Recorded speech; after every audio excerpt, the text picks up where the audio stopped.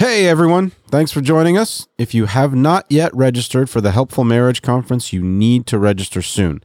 The conference will be held in Indianapolis on March 4th and 5th, but early bird registration will end on January 31st. So you want to register now before the price goes up. Go to helpfulmarriage.com and register today. All right. Today we continue our conversation about teenagers. If you want to disciple your teenagers to love Jesus Christ, you have to train your girls to be women and your boys to be men. In other words, to live out our God-given sexuality is Christian discipleship. And yes, you will be persecuted for teaching biblical sexuality to your children, and they, if they choose to pick up their cross and follow Jesus, will be persecuted for living it. But we can't talk about raising teenagers without talking about teaching them to submit to God in regard to their sexuality. So that's what we talk about today. My guests for today's episode are Max Carell and Tim Bailey. My name is Lucas Weeks, and this is the Out of Our Minds podcast.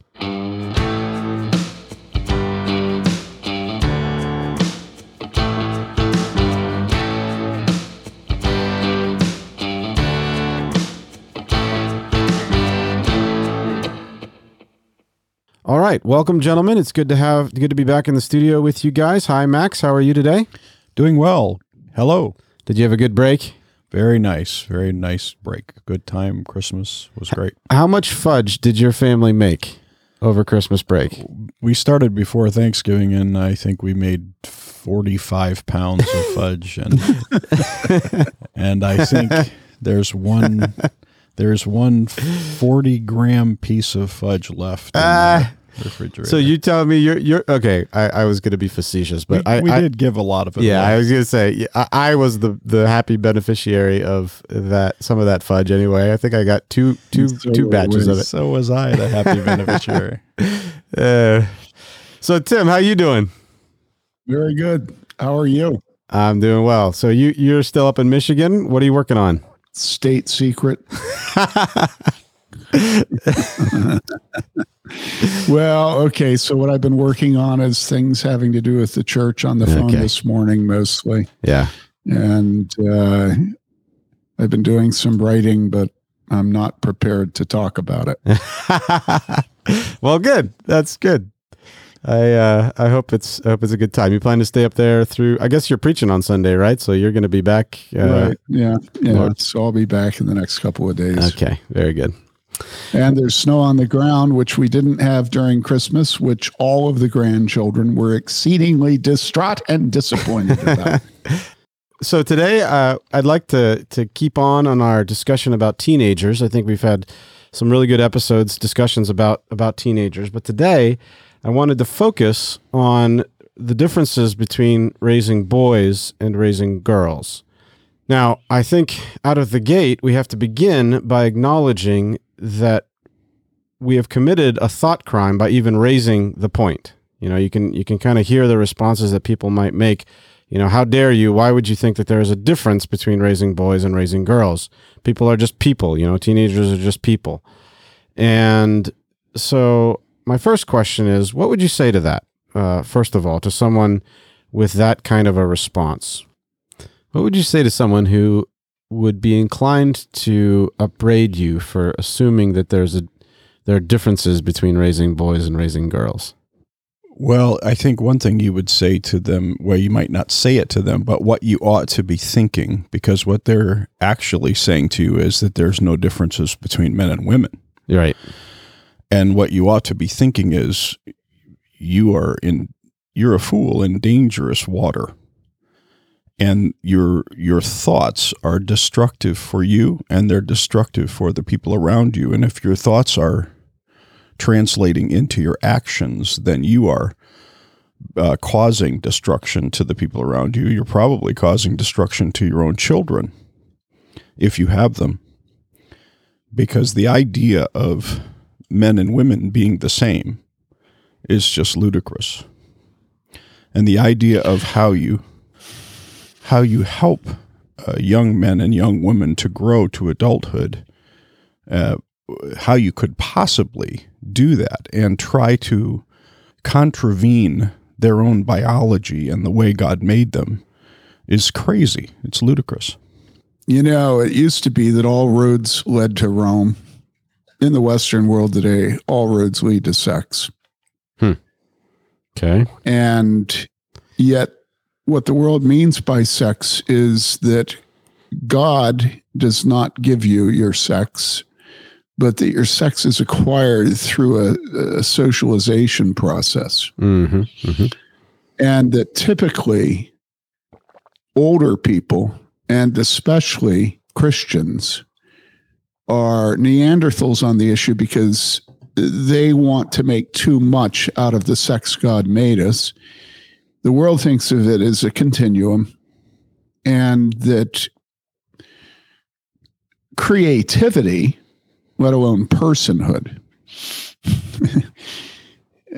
flows from not pressing anybody into a mold and not forcing an identity which is contrary to the inner yearnings, the creative urges, the aesthetics, the gay aesthetic, that each person is some mixture of male and female. I'm not sure that they would say that every distinction is illegitimate, but I would say that any pressing of maleness or femaleness, of femininity and masculinity, of man and woman on an individual that puts them in a position of feeling the need to please people by moving towards the direction of their body parts, okay? Yep. Is an invalidation of the glorious diversity of Mother Earth and her creatures. In other words, nobody's going to cop to saying that male and female is the same. What they're going to cop to is that each person is unique, and that part of the essential nature of their uniqueness as an individual is where on the continuum of masculinity to femininity, each of their attributes, of their gifts, of their expressions stands. And so, for instance, you may like to dress this way, but you may like to do your hair this way, but you may like to speak this way, but you may like these sorts of body movements, accompanying gestures, accompanying your communication. You may like opera. You may like headbanger, arena rock. You may like screamo, emo. You may like, Greta Garbo. You may like, but it's all down to Sissy Spacek. In other words, everything is muddied. And really, Christians are no different than worldlings, pagans, unbelievers in buying into the notion that a parent, a father or mother, who directs their child to make the most of the manhood and womanhood that God decreed for them at the moment of their conception. It's the most fundamental aspect of their personhood. Yeah. That person is oppressing their child, and that they can't wait until they get them in school, or failing school, if it's homeschool or classical Christian school, at least they get them into college and they can begin to bust that child loose, so that child, becoming a man, becoming a woman, becomes an integrated person with the various manifestations of femininity and masculinity that express the deeper urges, of that individual. On and on and on and on and on. And so when people respond to us saying, all right, how do we teach our teenagers to be who God made them, which is man or woman? Yeah. There's no three things. Immediately they turn off because they're like, no, we're not going to do that. We're not going to create a stereotypical Kenner doll, Barbie doll. Because it's all comes down to the individual's personal preferences and personal self-expression. Is that and nothing has been defended more as a deeply personal choice than sex? than the expression of sex. Mm-hmm. And so often I have found that the only way to get Christians to begin to think in terms of our sex, male or female, being an assignment of God that we must obey is by talking about body parts. I mean, honestly, anything other than body parts, the squirrely nature of Christians today who have just completely allowed their thinking to be pressed into the mold of the world, which is completely muddy about sexuality. Mm-hmm. And so you start talking about body parts and immediately everybody's like, oh, well, now I didn't know we were going there, you know, because you talk about body parts and all of a sudden nothing is hypothetical. It's just very sort of organic, shall we say, physiological, shall we say, uncomfortable. Okay, just to recap for a second. When I asked the question initially, how would you respond to someone who is inclined to upbraid you for assuming that there's a difference between raising a boy and raising a girl teenager? Mm-hmm. Max's response, and I think yours also, was essentially, well, they're going to end up in different places. One of them is going to be a man and one of them is going to be a woman. And if you don't start there, nothing else that we say is going to make sense. But then what you're saying additionally, Tim, is that, when you're talking to someone like this, you ultimately, generally speaking, end up needing to talk about body parts, anatomy, because why? Because it's the most concrete thing. Yeah, but I don't like you saying that ultimately they're going to be a man or a woman. I mean, that's true.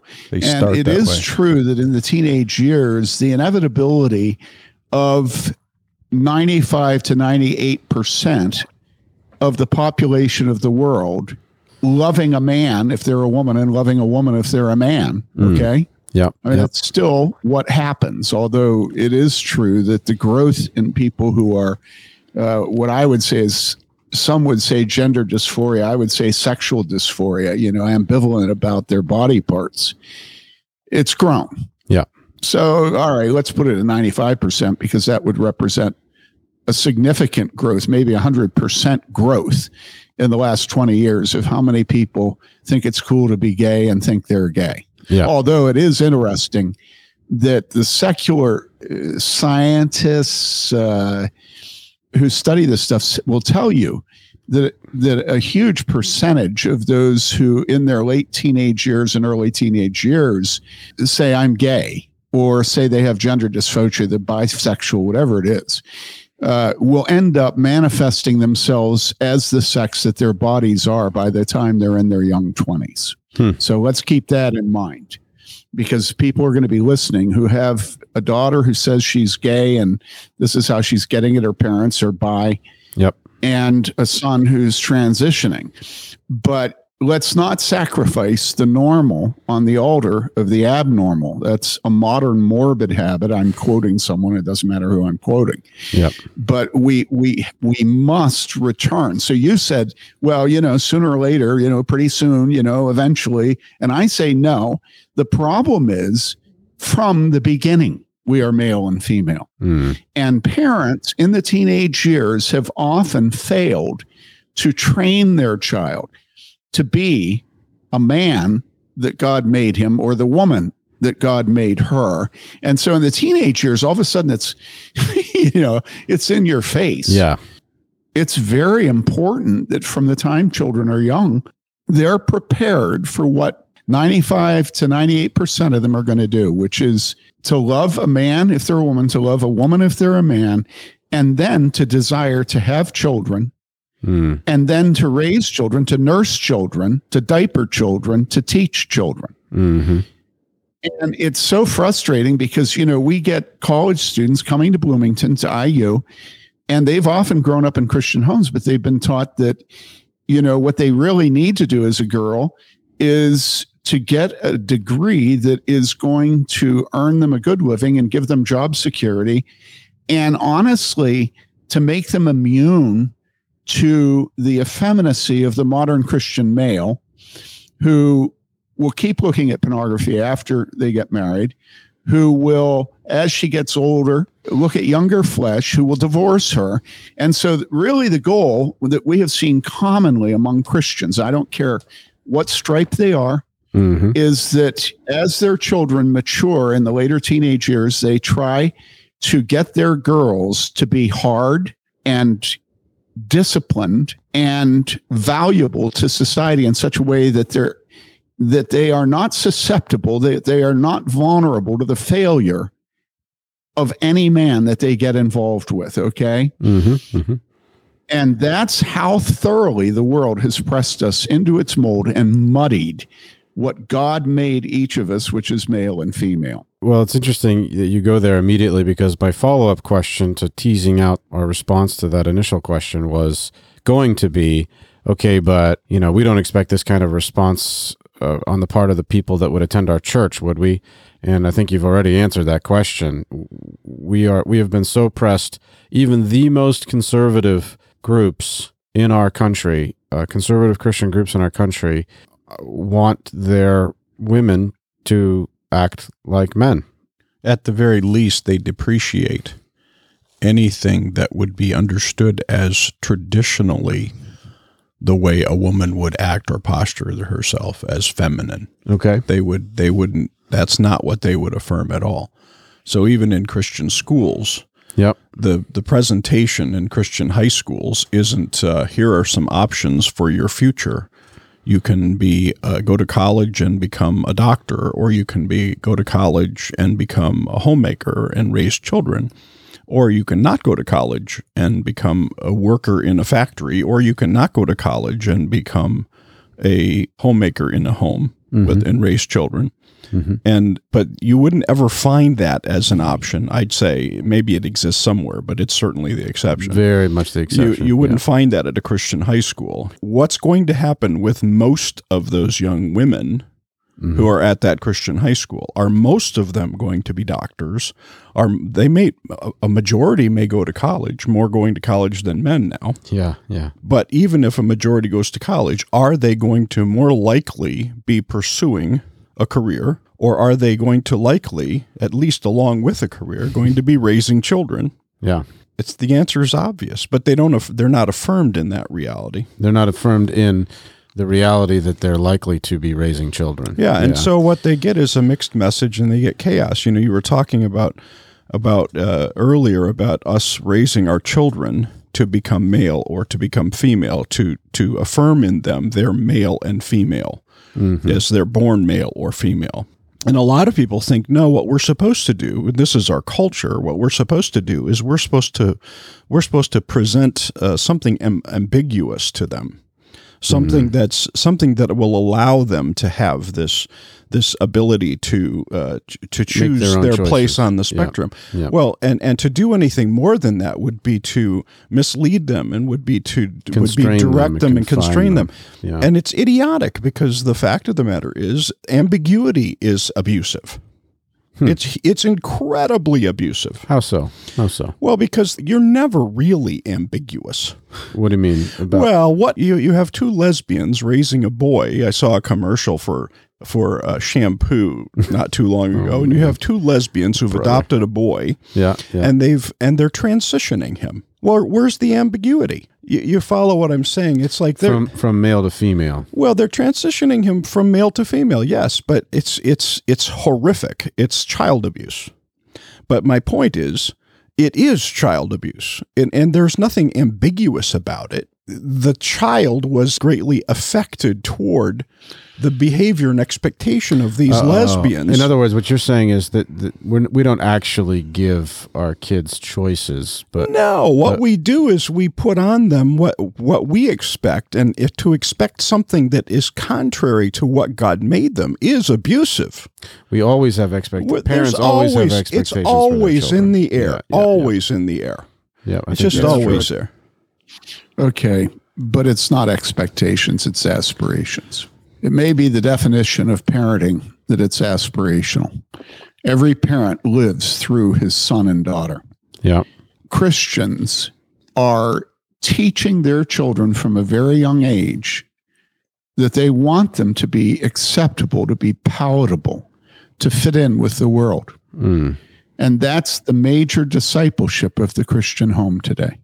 Meanwhile, the world has become more androgynous, more muddy, more independent of sexuality, more willing to transition, more willing to give hormones, more willing to dress unisex, more willing to have sex as long as the daughter can complete her medical degree and her residency, wait to get married until they're ready to buy a home, on and on. I mean, I can just show you all across the church today, we are aspirational in wanting our children to have both. To have Christ and to have the world. And we are unwilling for our children to out us as born-again Christians who have gone through the process by the Holy Spirit's power of all things becoming new. We don't want our children to have to go through the process of conversion. We want them to learn how to stand halfway between Christ and the world. That's what we want. We want them to have everything. We want them to play soccer in high school if they're girls, or if they're boys. We want to brag equally about our girls and boys playing soccer. We want our boys and girls equally to be disciplined in their class and in their schoolwork. When it comes to academics and when it comes to sports, oh yeah, buddy, those are mainstream. And so we want them in a good college. We want them to go someplace where they are taught by their professors when they go into higher education that they can have both things. They can have sports, they can have academics, they can have a good career, they can have a profession, and they can have Jesus. It's Amy Coney Barrett, right? I mean, she's Supreme Court. She's got 5 kids or whatever. I mean, that's the example that a modern Christian evangelical is going to hold up. Tim, Amy's a perfect example because she was raised in evangelical charismatic Roman Catholic ministry up in the Notre Dame area. Fascinating what her background is. The whole movement she comes out of, originally Steve Clark, who did Man is Male and Female, or Man and Woman in Christ, I'm sorry, that's Jewett.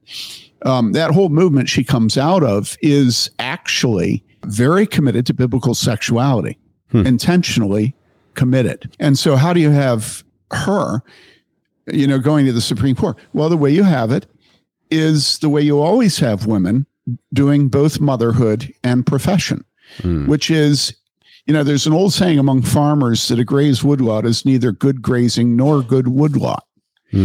And some, people might say, well, that's a bunch of baloney because, she's on the Supreme Court. She's doing good law.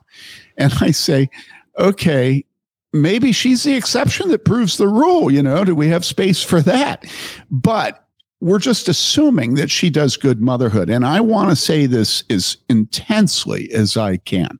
When I got married, I was a feminist, an egalitarian feminist, and so was my wife.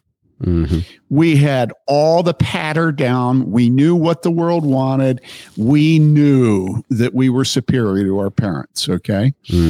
And God did a work in Mary Lee's and my heart such that we realized that we were fools and that our conceit was actually the point of our nakedness and shame. We fought over who did anything. Everything we did was conflict, it was hidden. But, it doesn't matter that she's a woman and I'm a man. That doesn't matter. We're going to, we're going to show the world that that's all stereotypical. It's generalizations. It's sexism. Yeah. All right. That's who we were. Yep. And what I want to say is all of a sudden, God made me look at my mother and my mother-in-law.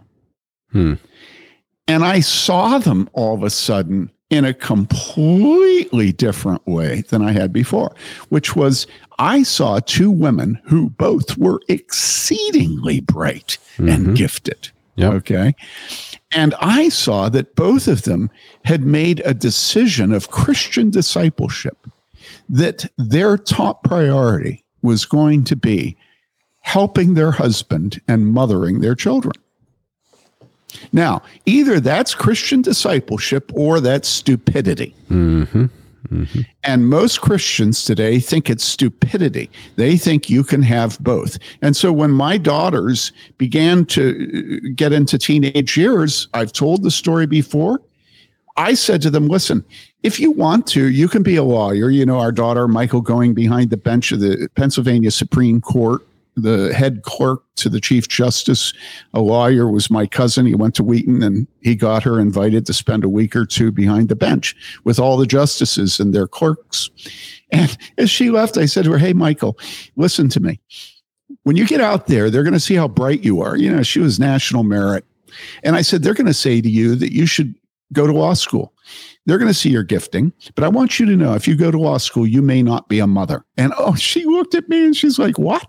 You know, I said, I told you, if you go to law school, you may not be a mother. So go ahead. If you want to go to law school and you want to become a Supreme Court justice as a woman, go ahead and do that. And she said, well, Daddy, why can't I do both? I said, because the job of motherhood is incompatible with the profession of a justice. You will not do your motherhood in a way that pleases God if you're balancing being a lawyer. I know you can do it part-time, you know, you can work maybe 10 hours a week or something like that. You know, every woman, well, not every woman, lots of women have jobs outside the home. Yeah. But motherhood is something that should never be shared with a profession, because motherhood and being a wife are a full-time calling ordained by God. That's why it says in Titus 2 that older women are to teach younger women to be, and the word is domestic, to be focused on the home. Now, this is completely contrary to everything that is preached, everything that's written, to all the glamour boys and girls of evangelicalism, Reformed evangelicalism. But I now have the joy of 30 grandchildren, of extremely bright and competent, both daughters and daughters-in-law. You know them, Lucas. I do. And they're raising children who love the Lord, and they're helping their husbands, and they're certainly not wallflowers. In other words, this does not render our daughters stupid.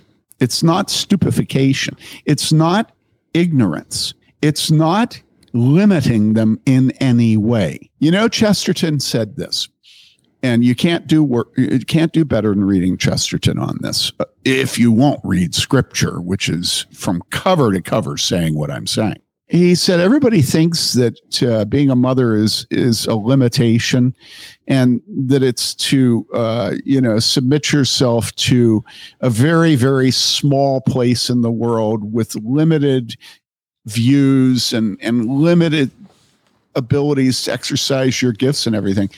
And he said, what I really think is that a man spends his life limiting his views and his gifts, nailing on soles of shoes to the last, day after day, his whole life, mind-numbing repetition in his work, so that his wife can be at home introducing her children to the universe. He says, I won't pity a woman who is a mother because of the smallness of her world.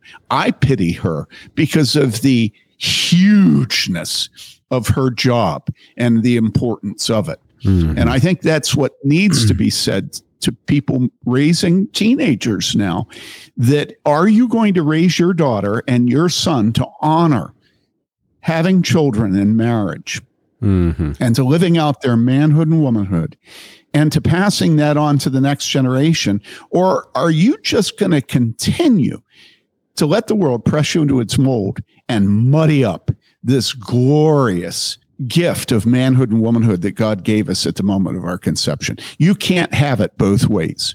Either you love what God made each of your children, male and female, and you teach them to love it also and to live it without being worried about the world thinking that you're sexist or that you're Neanderthal, or you are going to be responsible for the suffering of your daughter and of your son. You're going to raise an effeminate son. You're going to raise a butch daughter.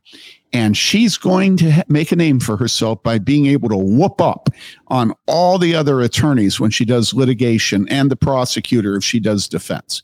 But then she won't get married till she's 35, and she won't have her first kid till she's 40. She won't be a Christian woman. Right. And I know people are going to have a fit. They're going to say, well, are you saying a woman has to be married and have children to be a woman?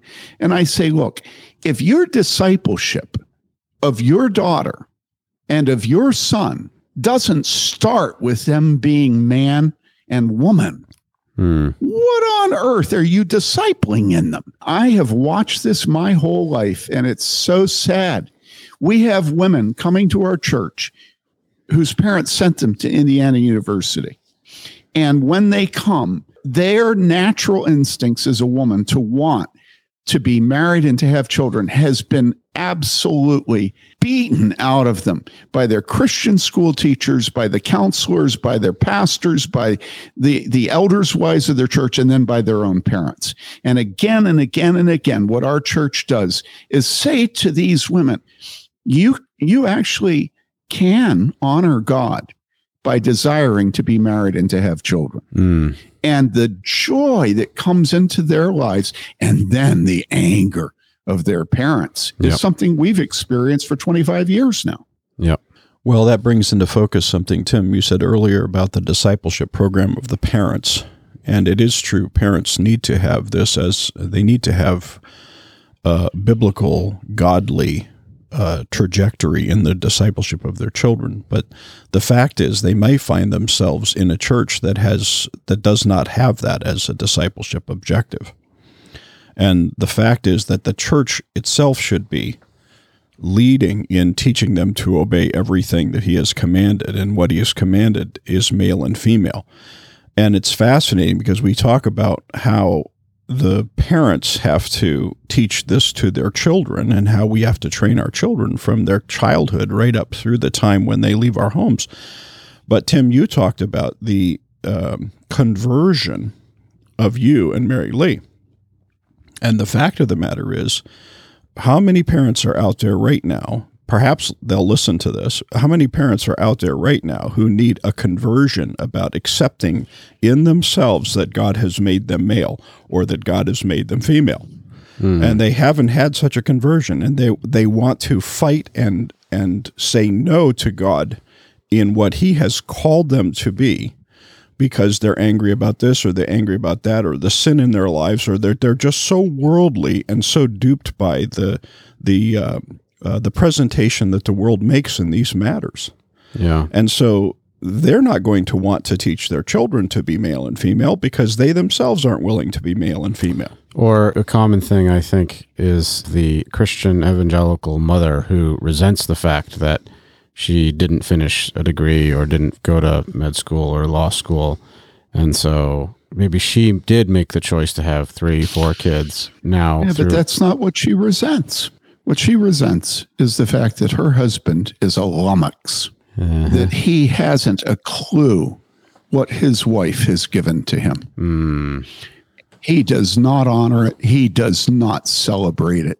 He does not show his children that his wife is the bomb diggity to him, that her stretch marks are his glory. You see, and anyone married to an effeminate man who doesn't value, who doesn't love femininity, who doesn't love motherhood, who doesn't love nursing, of course she's going to be bitter.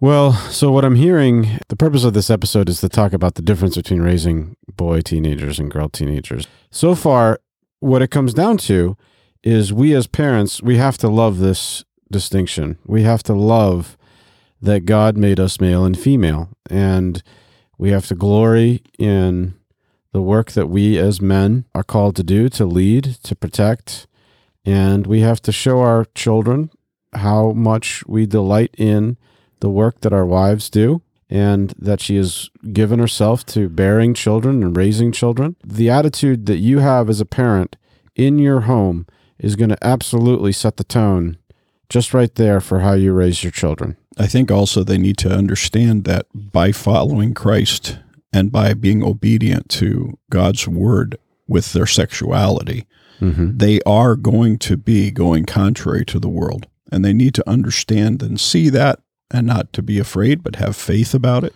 Not be surprised by it. Yep. That being a Christian with our sexuality is probably ground zero, and that's going to manifest itself in such a way that they're going to be, from time to time, they're going to be hated and excluded and ridiculed, and other times they'll be celebrated, but it'll be a surprise when they are celebrated, you know. But that they should see that, and they should glory in the suffering and in the persecution that comes with being associated to Christ at this very place. But glory meekly, not proud. Not this hackneyed Christian. Yep. Facebook posts about how wonderfully feminine I am. You know, this is really a dance, because if your children see that you love womanhood, femininity, you can very easily turn it into a cult, perverse romanticism. Yeah. It is the very ruination of femininity for a young woman to pursue femininity in a way that calls attention to herself for her superiority. I mean, it's turning femininity upside down. That is, John Calvin would say that's a violation of the seventh commandment, because it's immodest. All right. And so we have to be very careful, because sexuality is very powerful, and it can be very powerful in being muddied by Western culture. It can be very powerfully negative by being hackneyed and stilted and moralistic in conservative reform communities. Okay. They're both wrong. Yeah. But I do want to say one other thing.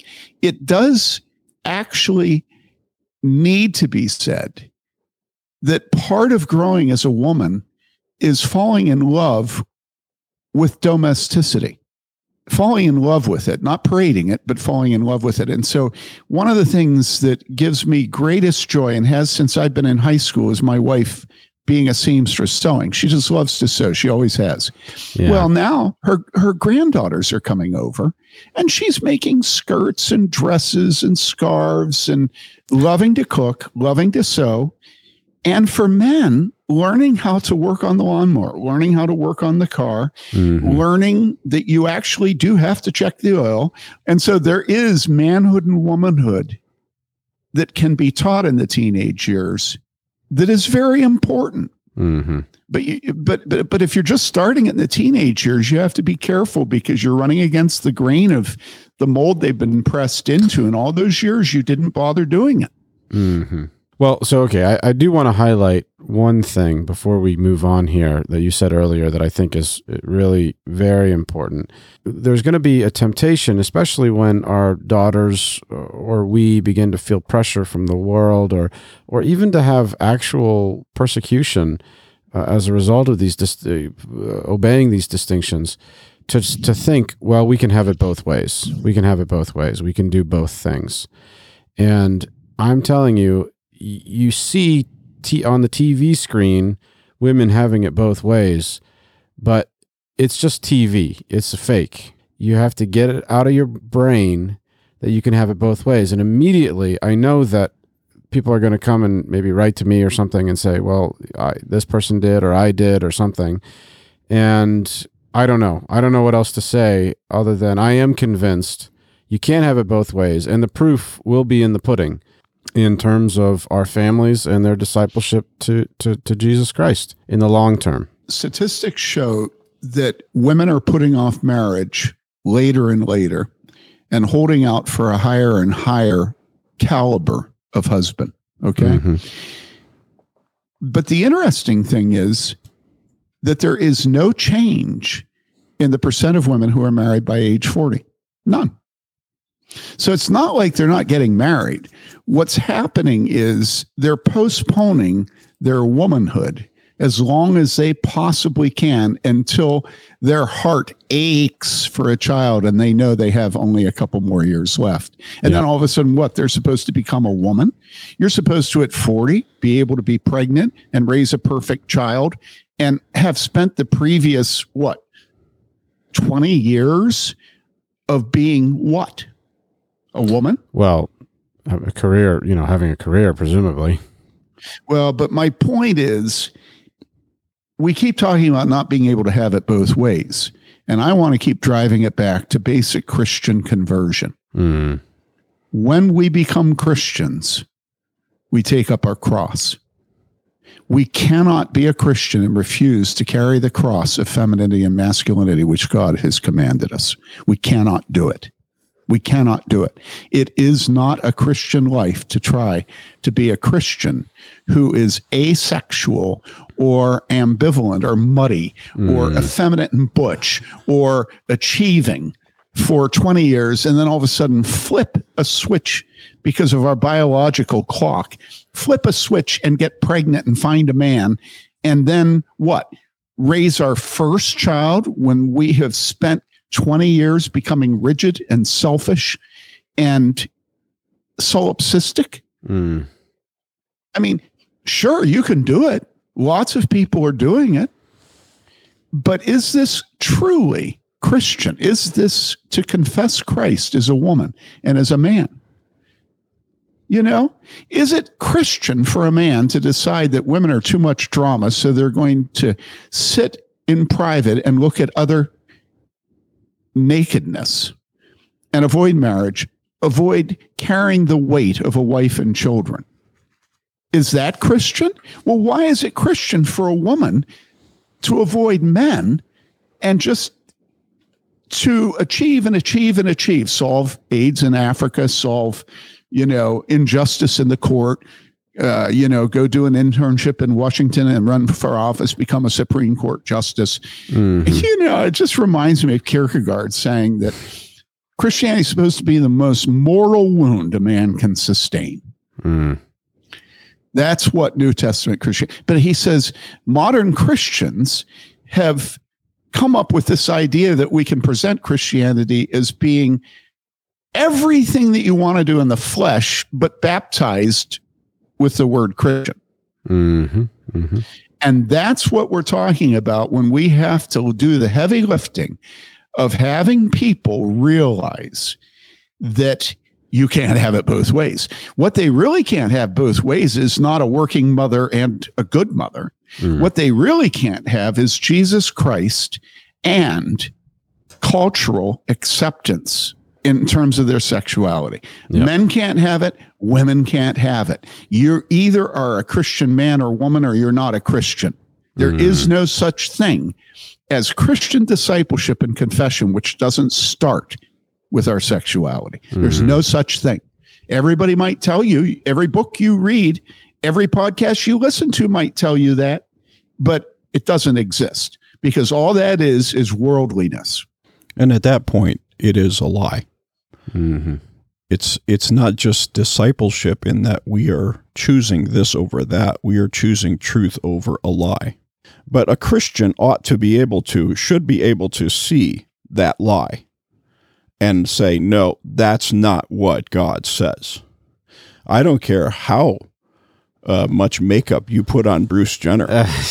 The ugliest and most butch woman in existence is still a better woman than Bruce Jenner, no matter what Time magazine says about him being Woman of the Year.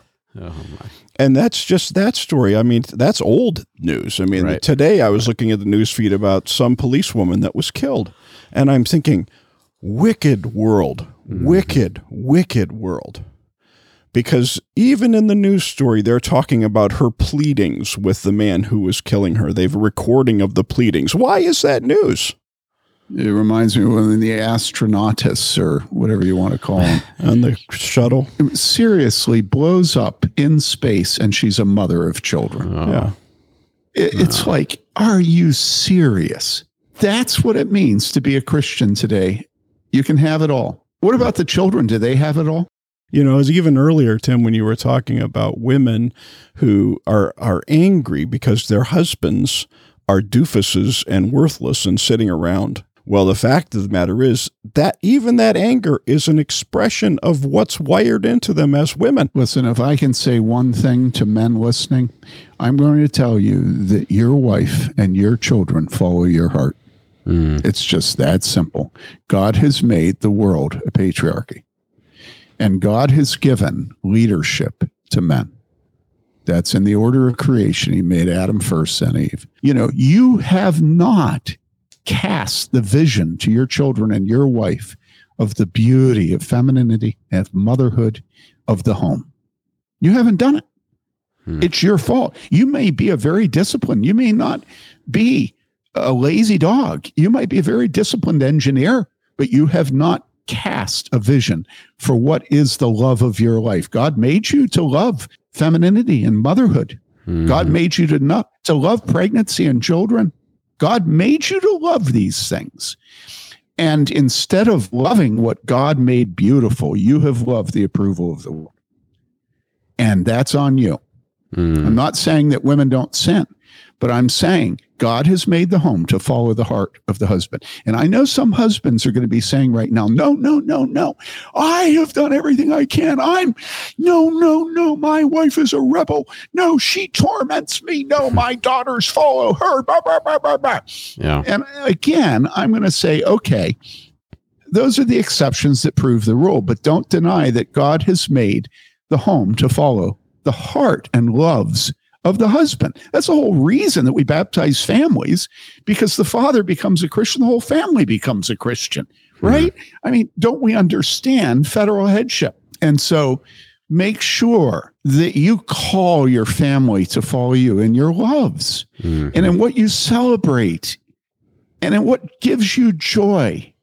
You know, no man is a hypocrite in his pleasures, you know, and if your pleasures are pregnancy and nursing and children and femininity, your kids are going to love what you love. And if you love the Lord, they're going to love the Lord. We've got one more episode about teenagers that will air next week, and then we are going to begin a series on marriage. Thanks so much for listening. My name is Lucas Weeks, and the conversation today was with Tim Bailey and Max Carell. We serve as pastors at Trinity Reformed Church in Bloomington, Indiana. For more great content, please visit warhornmedia.com. To support this podcast, you can donate at patreon.com/outofourminds. Bye for now.